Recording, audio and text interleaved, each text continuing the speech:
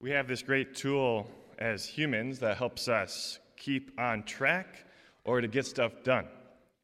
It's called a list. Now, a list can take various forms, such as a checklist, a grocery list, a daily schedule of tasks, I think would qualify. A list to prepare for a big event. I was just at Life Fest on Friday. Can't imagine how long of a list it would take to get ready to pull that off. But whatever it might be, lists have been around for ages. God himself even gave us the list of the 10 Commandments. We can use lists in many ways, but there are two extremes. One is to make sure we get the bare minimum done, or two, as a way to do as much as possible. While both uses of these lists are good at times, neither is ideal to live by entirely. But rather, the life of a Christian falls between the two extremes. I bring this up because in the readings, both extremes are present. In Deuteronomy, first reading, we heard about the Mosaic Law, how for a time God gave his people the law, a long list of 613 ordinances for the people to observe. It was quite the task. It was a good task, a worthwhile task. It was a list to do as much as possible to stay faithful to God. Jump to our gospel. And this student of that same law is asking Jesus, what do I need to do to inherit eternal life? And Jesus, in his usual way, deflects the question, right? He asks a question back. And the student of the law gives us a beautiful summary of the law, using almost the same words Jesus himself used in a different place to summarize the law. Love the Lord your God with all your heart, mind, being, and strength, and your neighbor as yourself. Jesus is pretty impressed. That sounded pretty good. But this student asks Jesus, who is my neighbor? Who is my neighbor that I can make sure I'm doing at least the minimum? Maybe that's not what he meant. That's how I read it. But that wouldn't be a bad question in that sense, though. If eternal life is important, then I want to know. I certainly can't help every single person in the whole world. So who is my neighbor? What's the least that I need to do?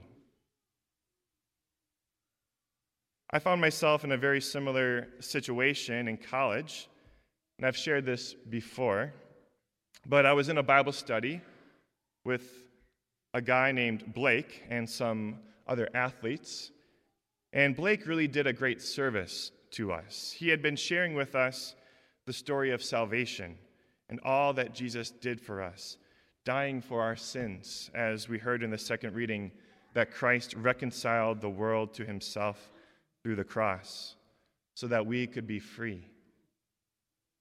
We were sitting by Lake Mendota on the Madison campus, and he asked us, so guys, are you ready to give your life to Jesus? Are you ready to give your life to Jesus? And we were silent for a few moments, thinking, well, I don't want to say no. Doesn't seem right. So we started asking clarifying questions. So does that mean we go to Mass on Sundays? Blake said, well, yes, that's good.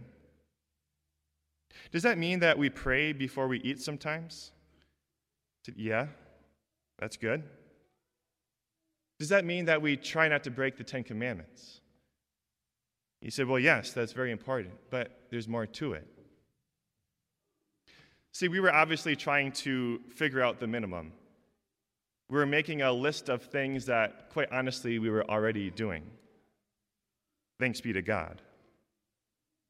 But we were trying to see if that was enough. But Blake and the people I would meet going forward weren't going to let me stay there in that desire to do the minimum of checking off a short list. No, he wanted to invite me to something deeper.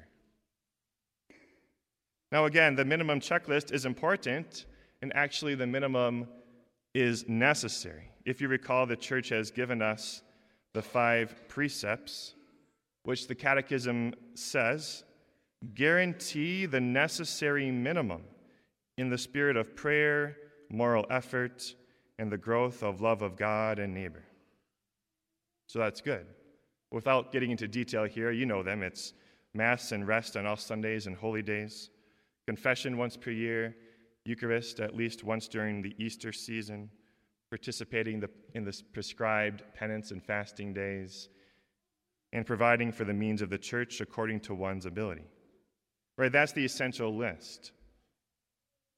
Yet the question, what must I do to inherit eternal life, ultimately comes down not to a list, however essential certain things are, but the focus is on relationship, a relationship of service. Jesus, who said, "I came to serve, not to be served," wants to be in a relationship of service with us. Yes, we are called to serve God and our neighbor, and we can look at the story of the Good Samaritan and draw that out very clearly.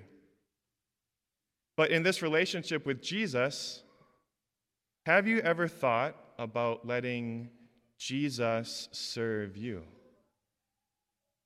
Have you ever thought about letting Jesus serve you?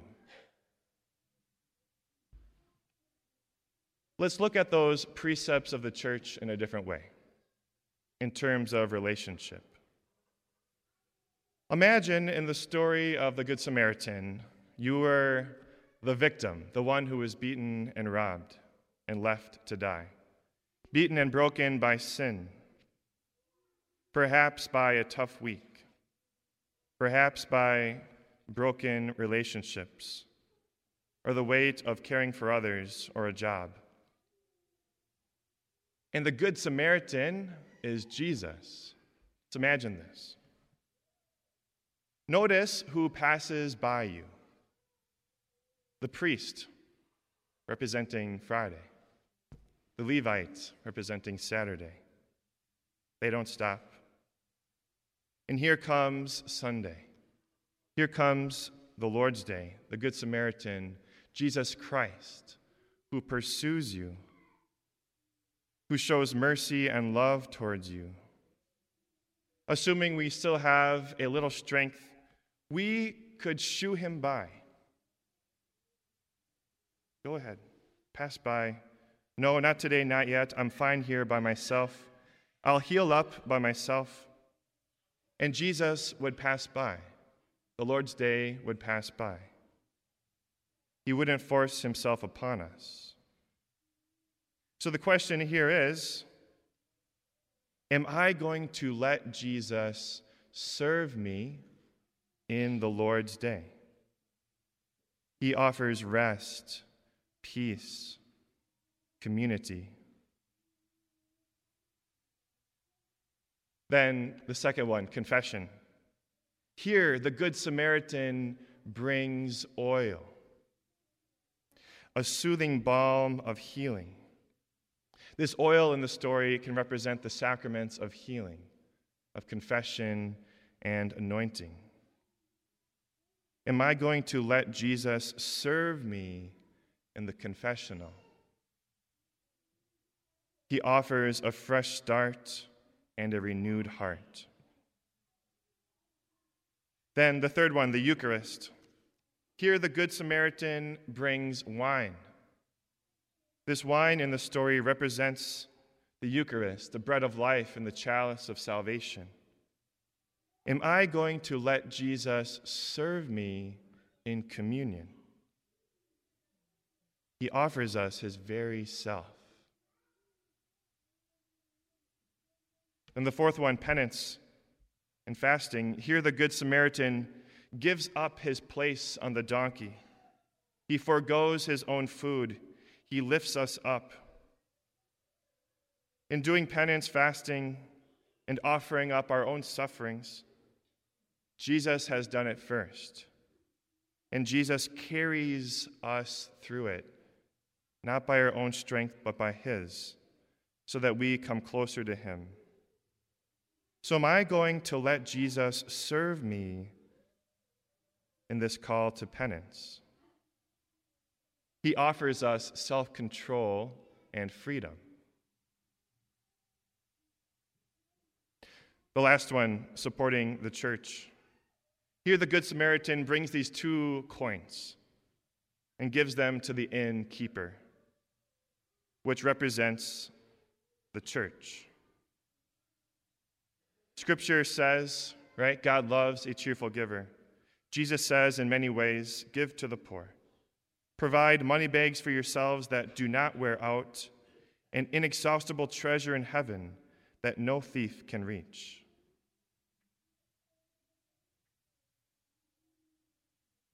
The Good Samaritan says, if you pay more than what I have given you, I will repay you in full. We give from what God has given us, and he repays us in full. So am I going to let Jesus serve me in my almsgiving?